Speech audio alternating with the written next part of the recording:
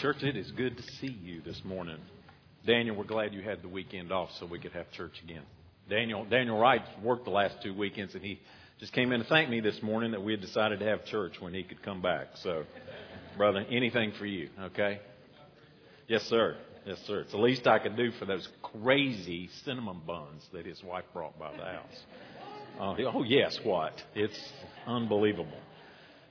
Anyway, so we are in the book of Revelation, and we are in these letters to the churches.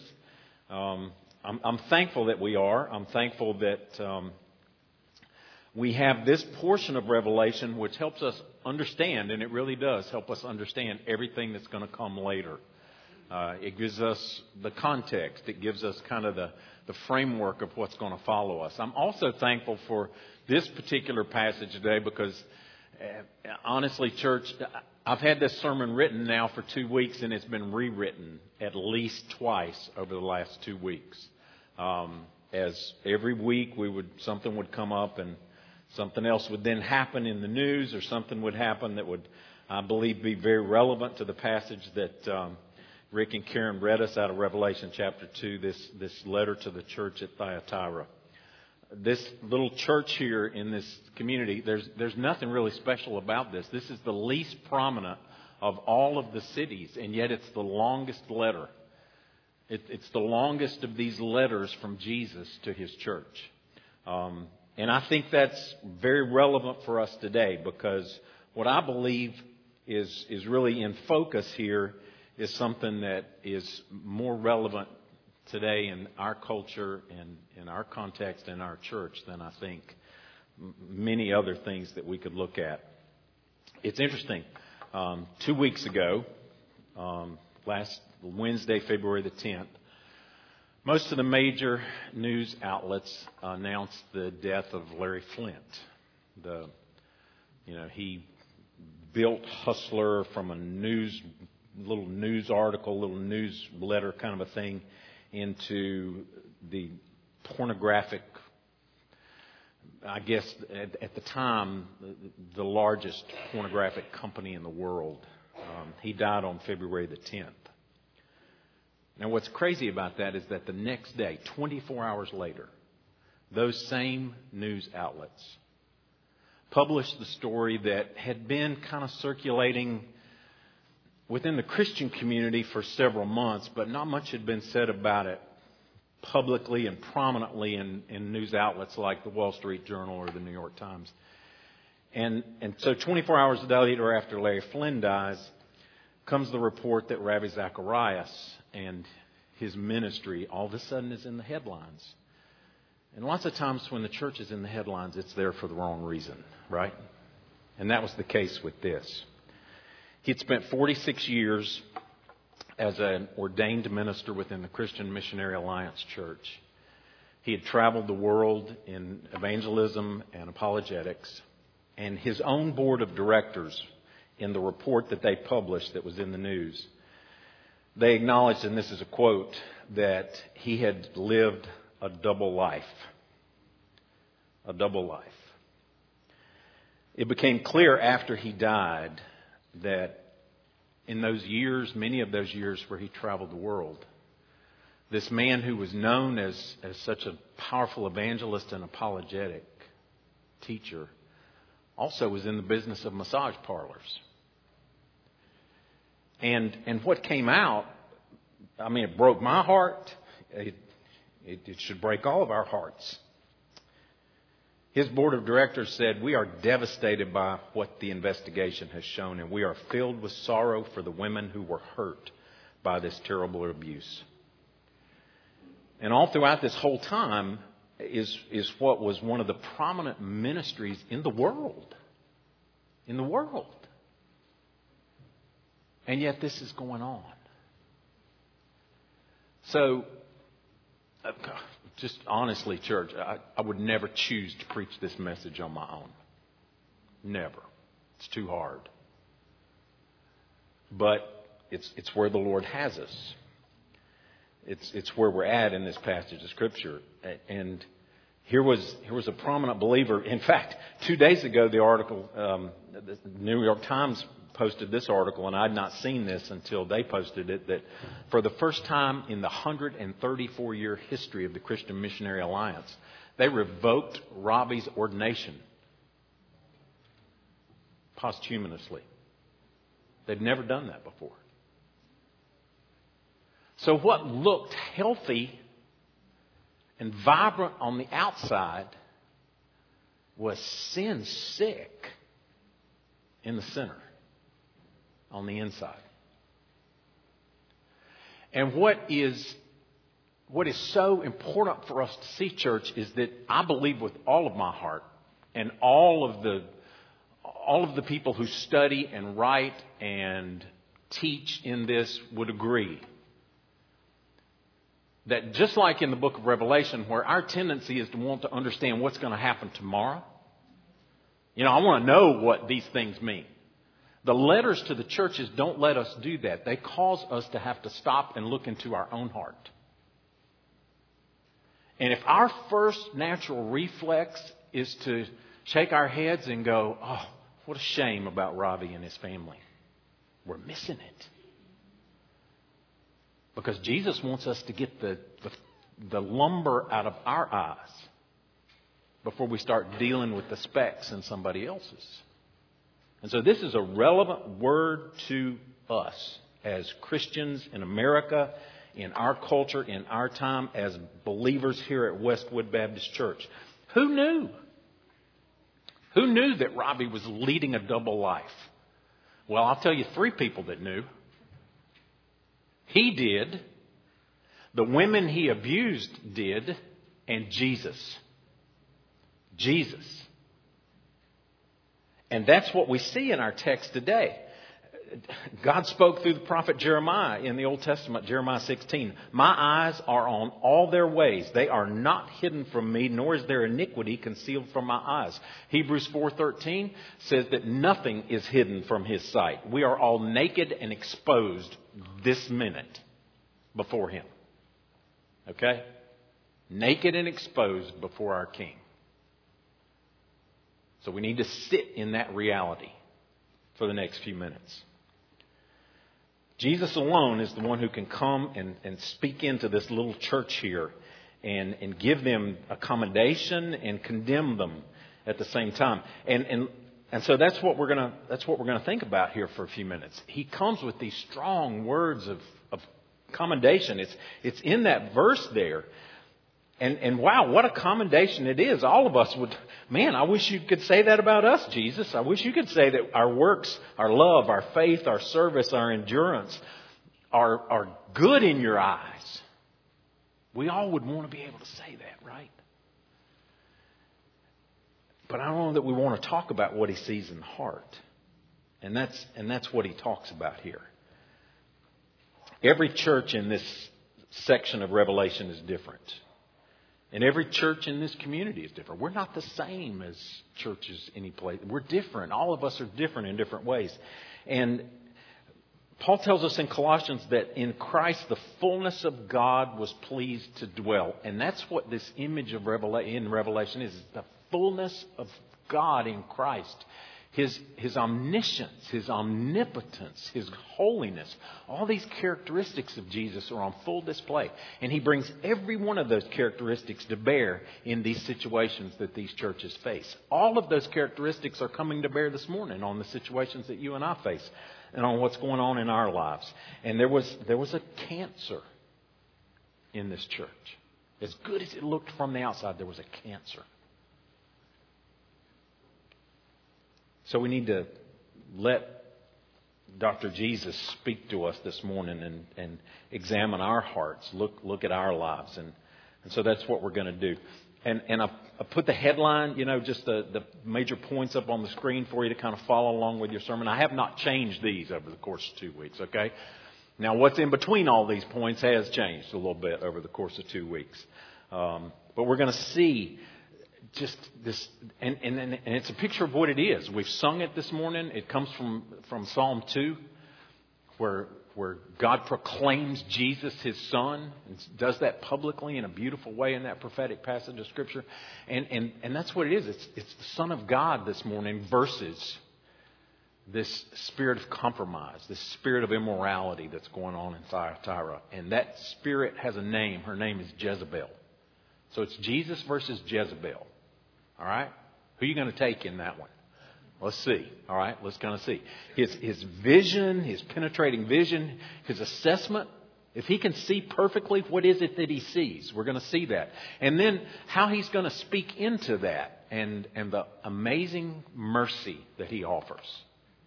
We've sung of that already. Our sins are many, but his mercy is more. And so I don't care how deep this morning that sin sickness may be in your heart or mine.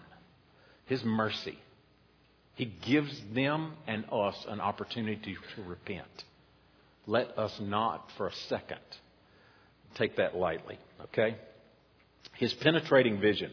I've said that Thyatira was not much of a city in comparison to the others that we see. It's the least significant in really many ways, but yet it gets the longest letter from Jesus. And it's just a little trading route town among these 7 cities. It was known for its trades. It's a blue-collar town, okay? It's a blue-collar town. It was known for its textile industry. It's known for its metalworks. It's known for its cloth and its dyeing. In fact, Lydia, who we see Paul lead to Christ in Acts chapter 16, Lydia was from Thyatira. And some people say Lydia could have been involved in the evangelization of this city and getting this church started here.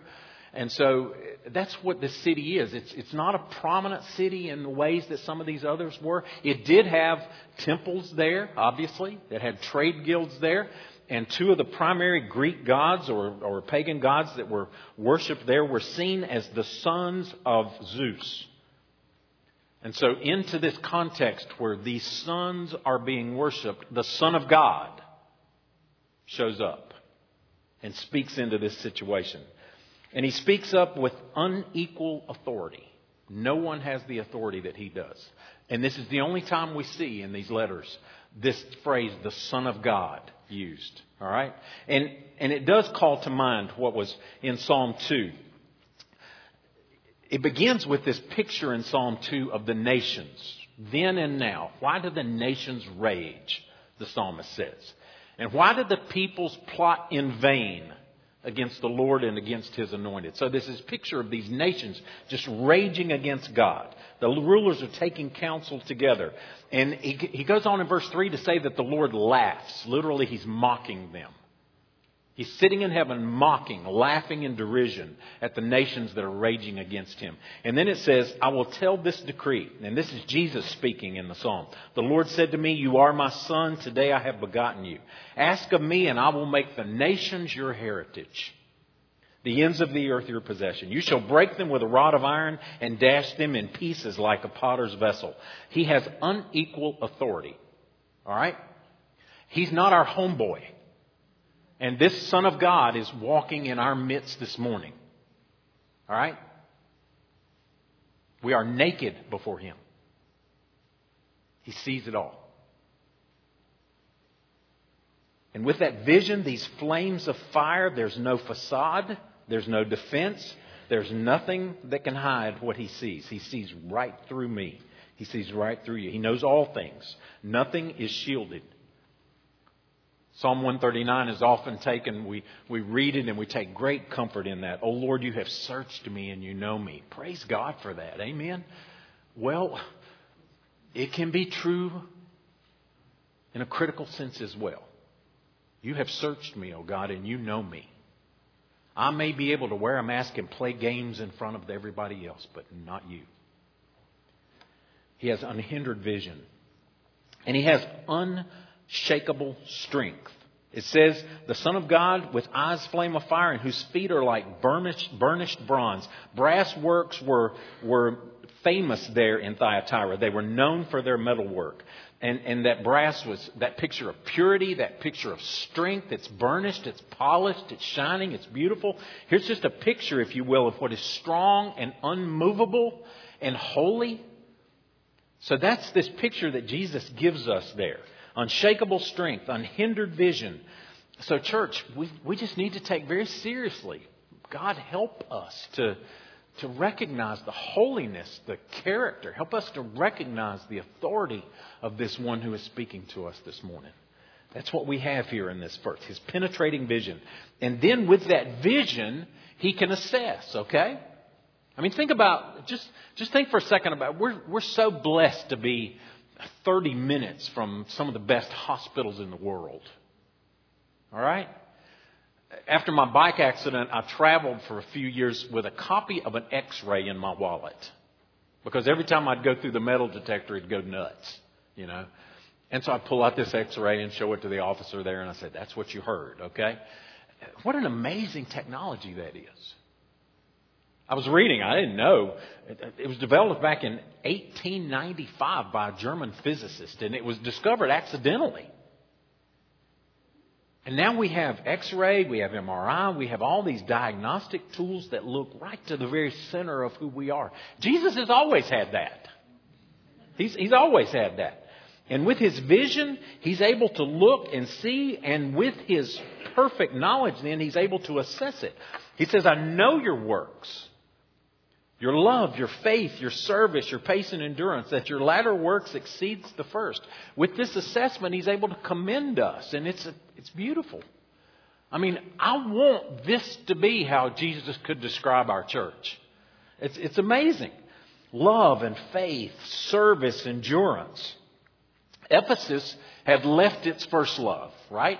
And Jesus said, remember what you did at first. Thyatira, he says, you're way past what you did at first. You're growing in your faith. You're growing in your works. You're being loving, you're being faithful, you're being diligent, you're being patient, you're making progress. What a commendation. I love what Danny Aiken writes about this. He just helps us kind of get a grasp around what it means to be loving and faithful, to be service-oriented. The actual word there is where we get the word deacon. These are deacon acts that we're talking about here. Dr. Aiken says, a person with a servant's heart is one who with long-suffering and steadfastness will give himself deliberately, voluntarily, sacrificially, and joyfully to others in order that he may help meet their needs. He will walk away from his own concerns and his own private interest and give himself, his time, his wisdom, his knowledge, his talents, his gifts in order to help others. Dependable, loyal, loving, patient. Here are the things every church should be, Dr. Aiken writes. And that's what Jesus is commending this church for. What a commendation. But it's got cancer. And I can't say no one sees it, because Jesus says, yes, there are those in your church who see it. They're just letting it go on. They're just tolerating it, as was the case with Pergamum before it. So all is not quite well. What looks healthy on the outside is sick on the inside. And Jesus puts a name on it. And that name is Jezebel. And I believe this is a real person with a symbolic name. There was a woman in this church, a self-professing prophet or prophetess. There's no indication. In fact, I don't think she actually had that gift. I think because Jesus says she calls herself that she just took that mantle on herself. And he says, I have this against you. You tolerate that woman Jezebel, who calls herself a prophetess and is teaching and seducing my servants to practice sexual immorality and to eat food sacrificed to idols. So Jesus sees this. I think some in the church saw it. Some in the church knew it. And it doesn't seem they were doing much about it. And Jesus is calling them out on that. Okay? So his assessment there. Jezebel. You don't hear that name often, do you? No, you don't. I mean, parents name their sons and their daughters Paul and David and Mary and Lydia. Those are good biblical names. Sometimes we name our dogs Brutus or Samson or maybe even Goliath. If I had a snake, I was thinking about it, I might name her Lucy, short for Lucifer. Nobody wants to name anything. But you name your cat Jezebel.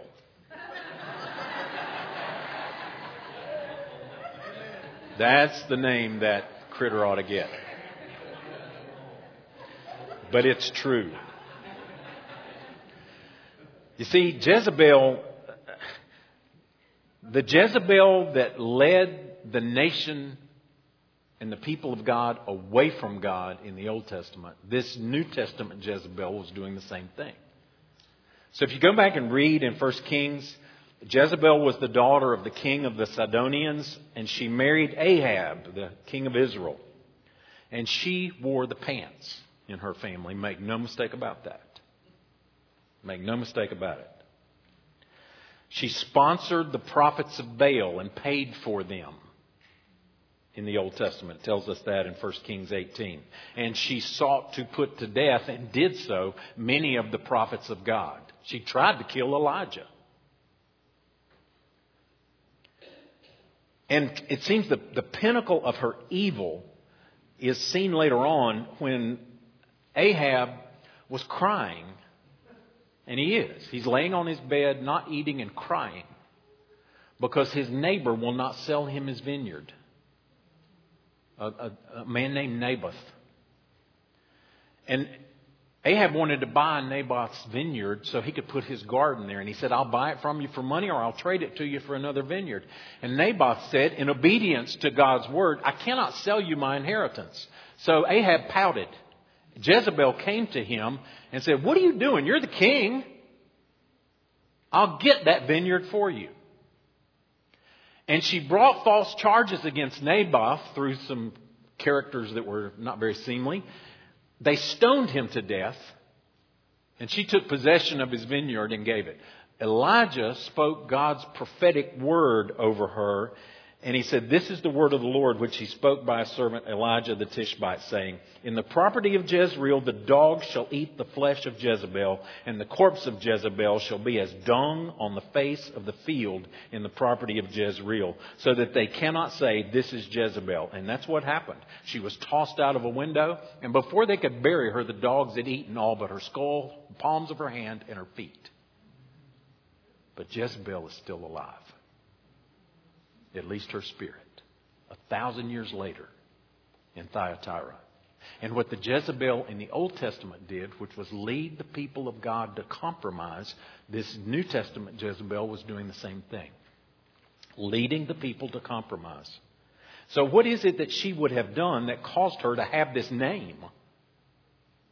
And Leon Morris, in his commentary on Revelation, says this. I'll just read you a couple of sentences. The strong trade guilds, okay? All of these cities were, if you want to use a phrase we understand, they're unionized. Okay? And all of these different trade guilds, these unions, if you will, if you're not a member of that guild, you can't do business. Your very survival is at stake in some of these situations. And Leon Morris says the strong trade guilds in this city would have made it very difficult for any Christian to earn his living without belonging to the guild. But membership in the guild, he says, involved attendance at their banquets, which meant eating meat sacrificed to that idol. And these meals, he said, readily turned into sexual looseness, which made matters even worse. So what we have here is that evidently Jezebel, like in Pergamum, where they were being led to believe that you can do this and do that at the same time. Jezebel evidently is influencing them and teaching that it's okay to maintain a dual lifestyle. You can worship God on Sunday or on our day of worship. You can be a professing Christian and at the same time engage in these guilds, in this worldly way of doing business, this worldly way of entertainment, this worldly way of doing religion. And Jezebel seemed to be teaching that you could do. After all, we're under grace, right? We're under grace. And His mercy is more than our sin. We sing that, right? And it's true. But we can take the truth of God and pervert it. And it's deadly to our souls. And evidently Jezebel was doing this. You can do both, she seemed to be teaching. And we'll see in a minute that she was doing that under the auspices of taking people deeper into the faith.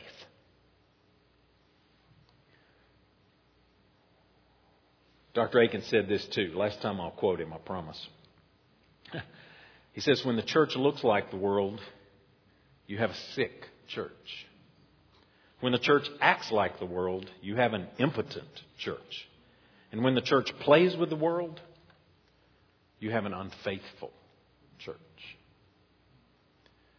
Thyatira was playing with the world. The culture today is not that different from them. We are, as I pointed out a couple of weeks ago, we are seen as arrogant if we say that Jesus is the only way. We are seen as judgmental and unloving if we say that the biblical concept of human sexuality and marriage is the way. We are seen as bigoted if we hold to that. And what the church wants to be seen for, at least culturally, by many, is for our tolerance and our diversity and the ability to embrace other religions and embrace other ways of thinking, to adopt the world's view. And no place is this more prevalent than the area of sex and sexuality. No place. And it's only going to get worse. And in this area, we, not just we as a church, but we as individual Christian men and women and young people, we are under assault. Okay? Our enemy, the devil, prowls around like a roaring lion looking to whom he may devour. And it's not so much a frontal assault as it is bait laid out for us to walk into. And with the rise of the internet and the secrecy, we believe, and the accessibility and the sexual immorality that they had to go to a guild meeting to a pagan temple to get, we just have to go sit down at our desk. That's all we have to do.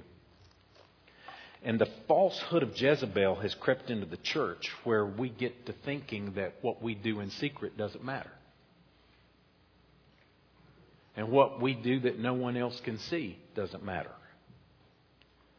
And then, in some way, Christ doesn't really care about what we click into, or as long as our doctrine and our beliefs are okay, this others. And Jesus will have nothing to do with that. Nothing. Look at his assessment of what he sees. I gave her time to repent, but she refuses to repent of her sexual immorality.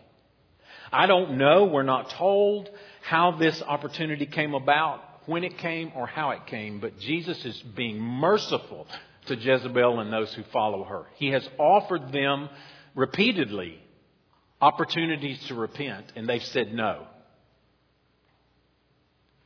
I don't know when it happened or how, but they said no. So he says, behold, I will throw her onto a sickbed, and those who commit adultery with her I will throw into great tribulation, unless they repent of her works. You see that connection there? They repent of what she has been doing because they have adopted that as well. Unless they repent of her works, and I will strike her children dead. And all the churches will know that I am He who searches the mind and heart, and I will give to each one of you according to your works. Here is the Son of God. He tells us in Matthew, all authority in heaven and earth is given to me. And that Son of God with all authority in heaven and earth is now speaking this word of assessment to His people. And those who are guilty, not so much even of the sin of the immorality, but the sin of the compromise, and even greater than that, the sin of not repenting. That's what's being called out here. It's worse than the sin of compromise, is the sin of refusing the mercy of God. And the consequences could not be more severe. And so, I mean, we can try to assume and assess what exactly is this judgment that he is calling down on Jezebel and her children. And by children, I don't think it means her human progeny, okay? This isn't kids of her illicit affairs. This is children of her spiritually, okay? Children who bear resemblance, children who bear her characteristics, okay? So Jezebel, Jesus says, I'm going to cast you onto a sick bed. It's interesting, is it not? That the place of her judgment and punishment has been the place of her pleasure. It'll get us every time. And it's some disease or physical affliction, some sickness of some sort. We're not sure, but I'm going to cast you onto a sick bed. All right? That's his word to her. And those who are aligned with her spiritually, those who commit adultery with her, and again, this isn't those who have been with her in her bed. These are those who are with her in her beliefs. Those who have been led by her to adopt her understanding of spirituality. And it's spiritual unfaithfulness, it's spiritual idolatry just as sure as it is physical. And the commentators really, I noticed over the last few weeks studying for this, that some see this more about an application to spiritual idolatry, and it is that. But it is so clear to me that the physical act of immorality, that word where we get porneia, pornography, that's this word. So there's a physical aspect to this too that is just a picture of the spiritual reality that's going on. And he says, you must repent of her deeds. Repent of going down this path. Repent of what she did is to repent of what we've all been involved in, Jesus says to them. And so that's the picture. You bear her resemblance, you bear her immorality, you need to repent of that. Jesus gives them that opportunity. But they did not. And he said the same thing really in John when he was speaking to the Pharisees there. You are of your father the devil because his characteristics are seen in you. Well, it's here true. And this characteristic of sexual immorality is just prevalent. And I will strike her children dead. What a hard statement that is. Literally, it says in the Greek, I will kill them with death.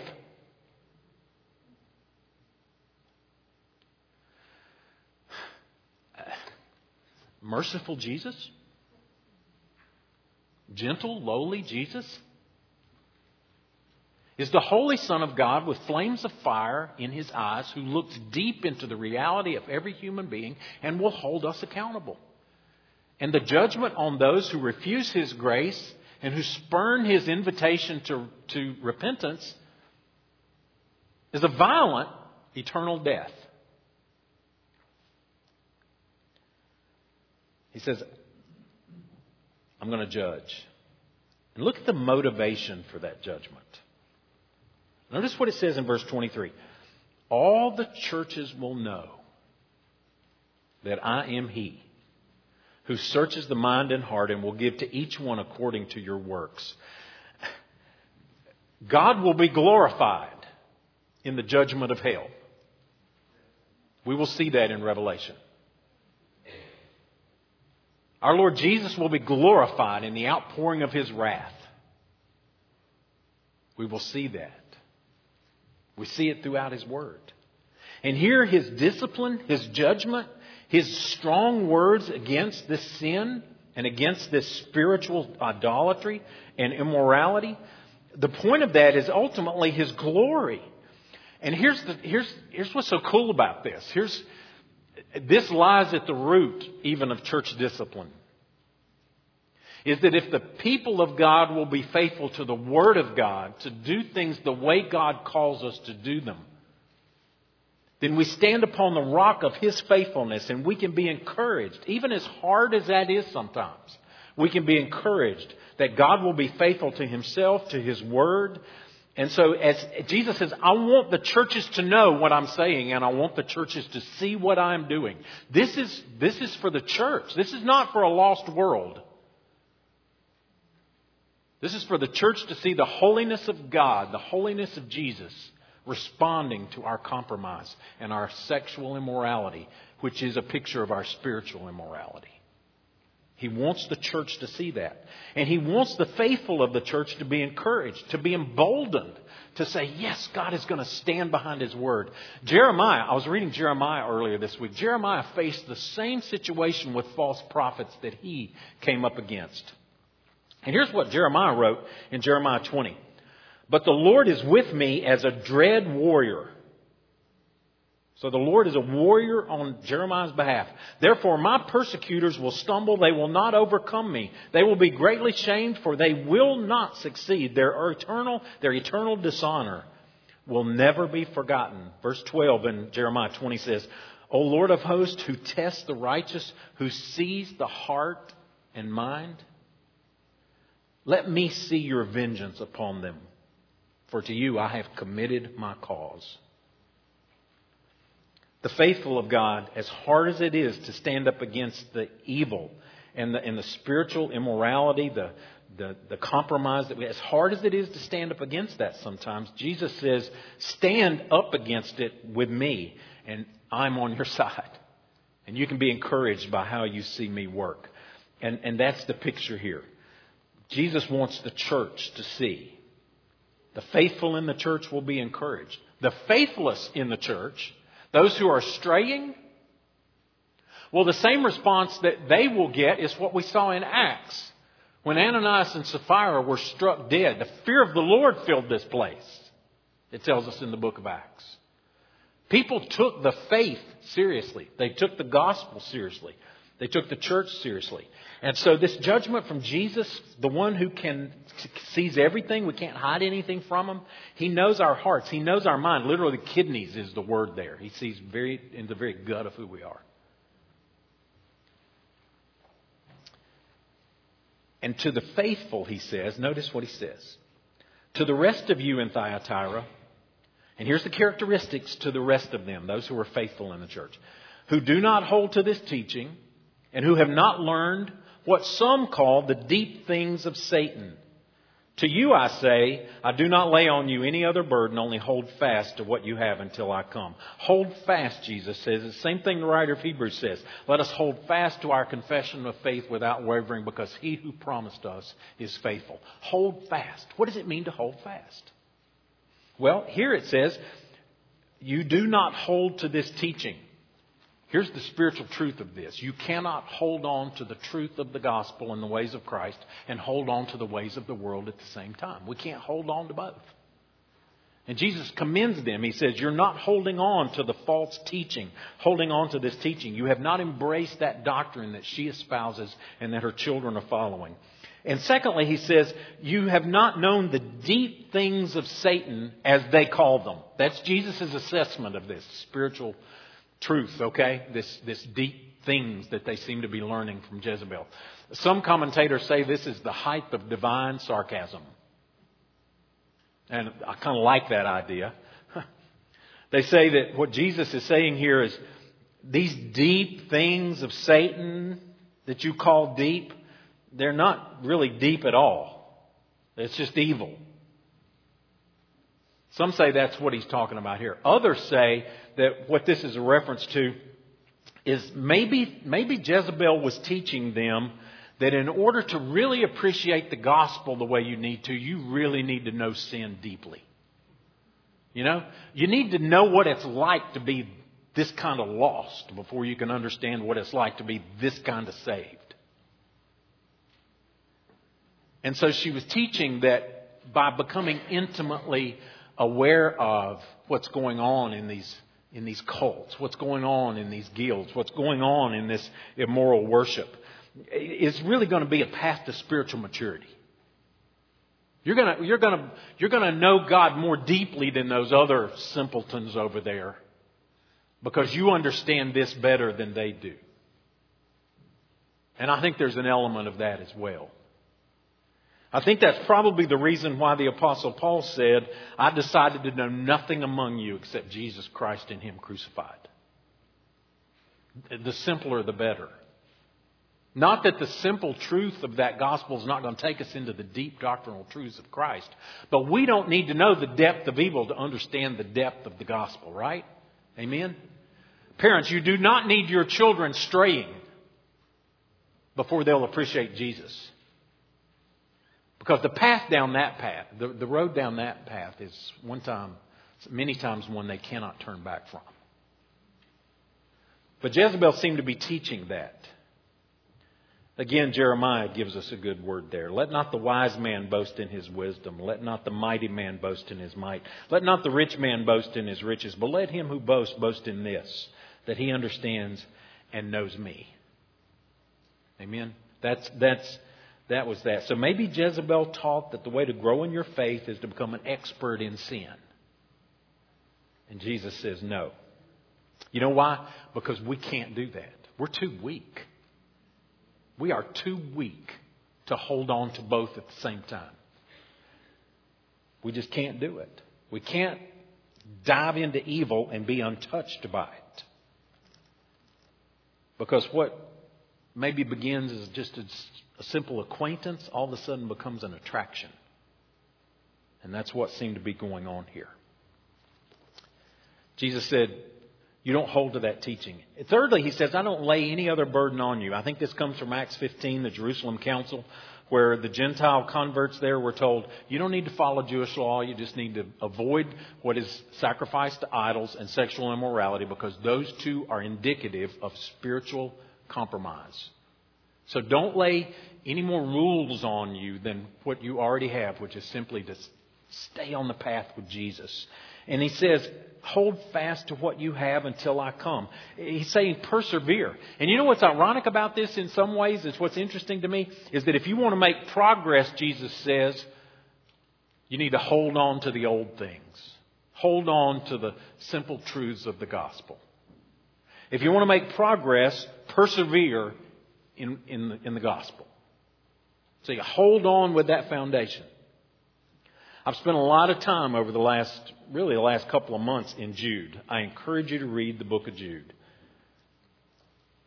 And it's just amazing to me. I've kind of tried to make it a pattern to read through it at least a couple of times a week. We might get a sermon out of Jude when we get to the end of the letters, just because I think it's so relevant to what we see there. But Jude writes, Beloved, although I was very eager to write to you about your common salvation, I find it necessary to write appealing to you to contend, he says, to contend for the faith once for all delivered to the saints.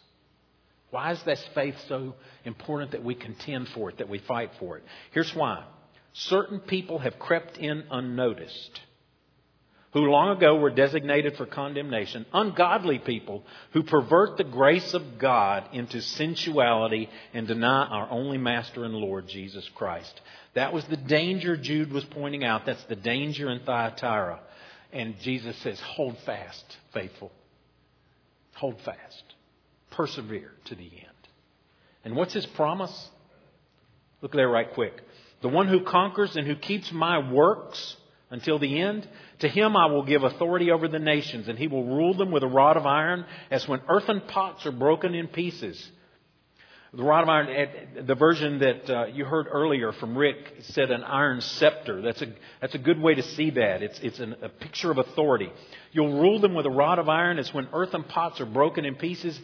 And even I myself have received authority from my Father, Jesus says. And then he says, I will give him the morning star. He who has an ear, let him hear what the Spirit says to the churches. So for every church and every believer in every age, Jesus has a promise to us if we will hold fast and remain faithful. And it's a promise, it's a word of encouragement, and it's directed to those who overcome. Okay?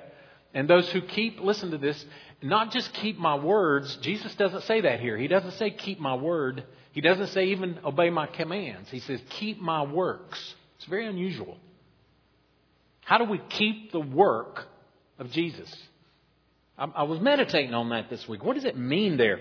And I was taken back to John chapter 6, where the people came to Jesus and they said, what must we do to do the works of God? And Jesus gave them a simple answer. This is the work of God, that you believe in him whom he has sent. I think at the bottom of it, at the root of it, that's what the works of Jesus are. It's belief in him, trust in him, loving him, being faithful to him, as we saw in this. To the one who conquers, there's that word again. And we're going to see it over and over and over. And that's the whole picture of Revelation, right? The one who conquers is the one who was slain. The one who is on the throne is the one who is in the grave. And the way for his people to ascend to that throne And to conquer and accomplish that too is through death, through suffering. So Jesus is saying to those people in Thyatira, you're persecuted, you're imprisoned, you suffer, and you're even going to die. And that's the road to glory. That's the road to conquering. That's where you'll find life. That's where you'll find my reward. Keep it, he says. Keep it. Hold fast to it. You're not justified by these works. We're not saved by them, but these works are fruit of that salvation. And Jesus says, hang on to it. And look at His promise. It's kind of weird. It's a strange promise. You will reign with Christ, He says, and I will give Him the morning star. And I'm not real sure what it means to reign with Christ. And I'm even less sure of what it means to reign with a rod of iron and smash the nations. Unless, this isn't in my notes, I'm just going to think out loud here. This just came to me. That can be very dangerous sometimes. Some of you have been here long enough to know, what's he about to say? No. When Jesus returns in all of His glory and His redeemed church is there to see that, and He's reigning and ruling, and we're watching Him judge, and we are a part of that. We're on His side, right? Somebody ought to amen. We're on His side. We're gonna see His victory, and we're gonna see it literally, graphically. And we're there with Him. So in one sense, we're reigning with Him. My mind went back to Ephesians 2. God, who is rich in mercy, because of the great love with which He loved us, even when we were dead in our trespasses, has made us alive together with Christ. By grace you have been saved. And He has raised us up and seated us with Him, Paul says, in the heavenly realm. I think being seated with Christ, we share in some way the authority of Christ, and we share that in His dominion over the nations. It's going to end well for us, okay? Let's just leave it at that. It's going to end well for us. And even more than that, he says, I will give Him the morning star. I believe it's a picture of just receiving Christ Himself. But even then, it's even more than that. The Greeks saw the morning star as Venus. And I know we know it's a planet, but they saw it as a star. And it was a sign of victory. And the Roman army had this on their standard, this image of Venus, this image of this goddess. And that was a picture of victory. It was a picture of accomplishment. It was a picture of strength. And I believe this is what we have here. The conqueror, who is Jesus, and those who are with Him, participating with Him, have this image. I will give you the morning star. We win. We win. Let me give you some points of application real quick. First, keep growing, keep going. Okay? They were commended for their works being more than they had been. So this Christian journey that we're on, church, as slow of a slog as it is sometimes. And sometimes it is 2 forward and 1 back. And 1 forward and 2 back. But there's still a progress. And we're to be commended for that. You're to be commended in that constant, albeit painfully slow, walk of faith. Of love, service, faithfulness, perseverance. Just being, as Danny Aiken said, dependable, loyal, loving, and patient, and enduring. Okay? Keep growing and going in that. Number 2, pursue holiness. The Son of God, with eyes like flames of fire, is peering into every man's heart this morning, and every woman's heart, every young person's heart. And He is calling us to a pursuit of holiness. God has not called us to impurity, but He has called us in holiness, Paul says in 1 Thessalonians 4. The writer of Hebrews says in chapter 12, strive for holiness, for without it no one will see God. This is not optional. The fight against sin is not optional. And you know what? The Billy Graham rule and windows on our doors are not enough. When we first built this building, the doors to the pastor's study back there was just a solid door. And we said, nope, that needs to be changed. There needs to be a window in there. It's not enough.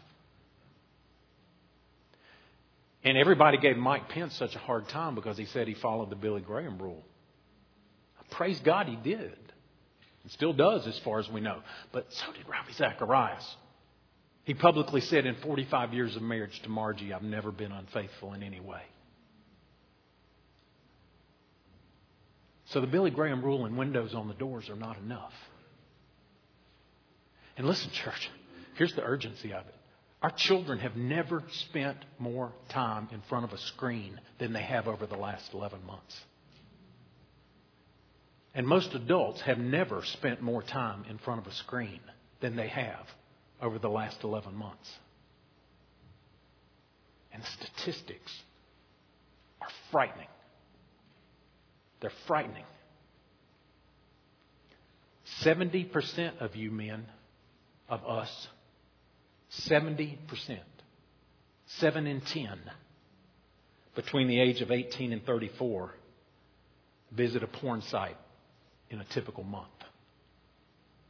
Christians included. 17 billion with a B is what's spent on pornography in America. Just in America. 1 in 6 women frequent pornography sites. This one scares us to death. 90% of children between the ages of 8 and 16 have viewed pornography online. 90%. So we are not immune to this, church.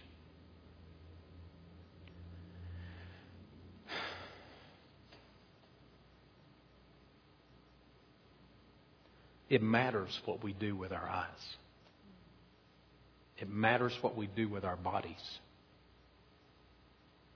And I don't care if you're 8 or 88.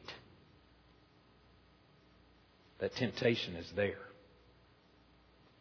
1 Thessalonians 4, it is God's will that you should be sanctified, that you should avoid sexual immorality, that each of you should learn to control his own body in a way that is holy and honorable, not in passionate lust like the heathens who do not know God. Do not be deceived, Galatians 6 tells us. God is not mocked, and a man will reap what he sows. Joe Carter wrote on the Gospel Coalition website, he said it was not until after his death that the truth could, quote, squeak past the defenses of money and power that all too often silence victims. Ravi Zacharias may have escaped justice in this world, but his family, golly. Ravi may have escaped justice in this world, but no one escapes justice in the next. And Carter wrote this, no one can know what transpired between Zacharias and God at his judgment.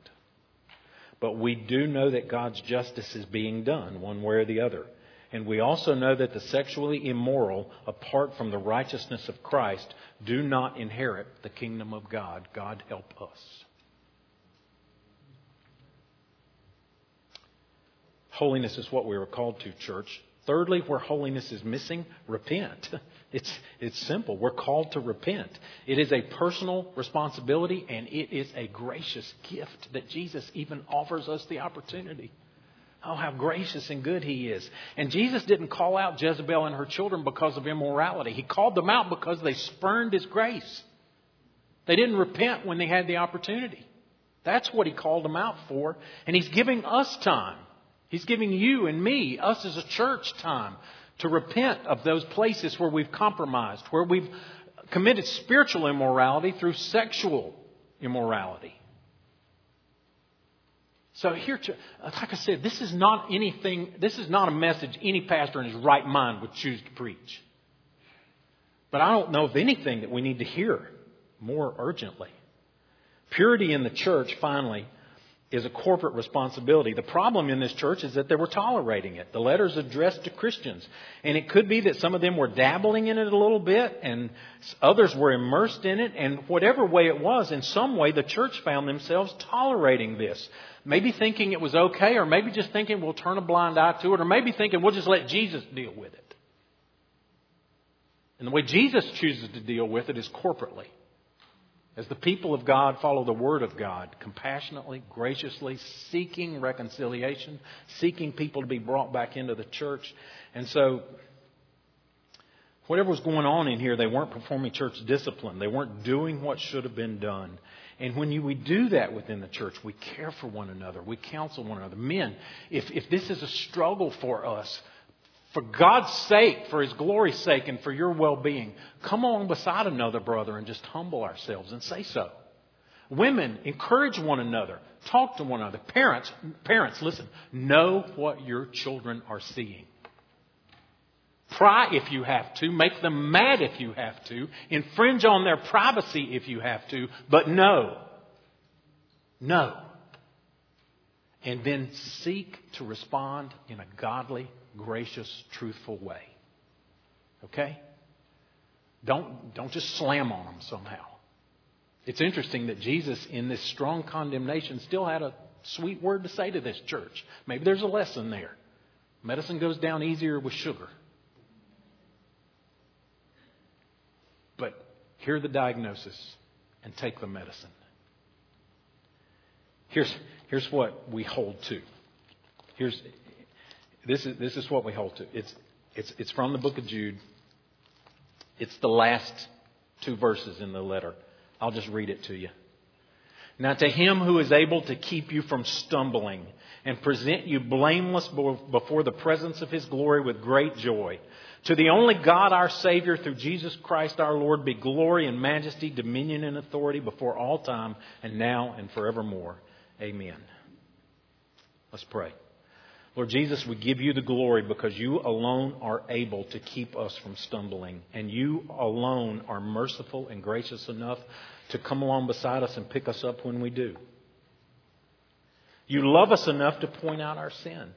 You love us enough to call us out in our compromise. You love us enough, Lord, to give us a diagnosis and show us what we need to do. So, Father, I pray for every soul that's hearing my voice.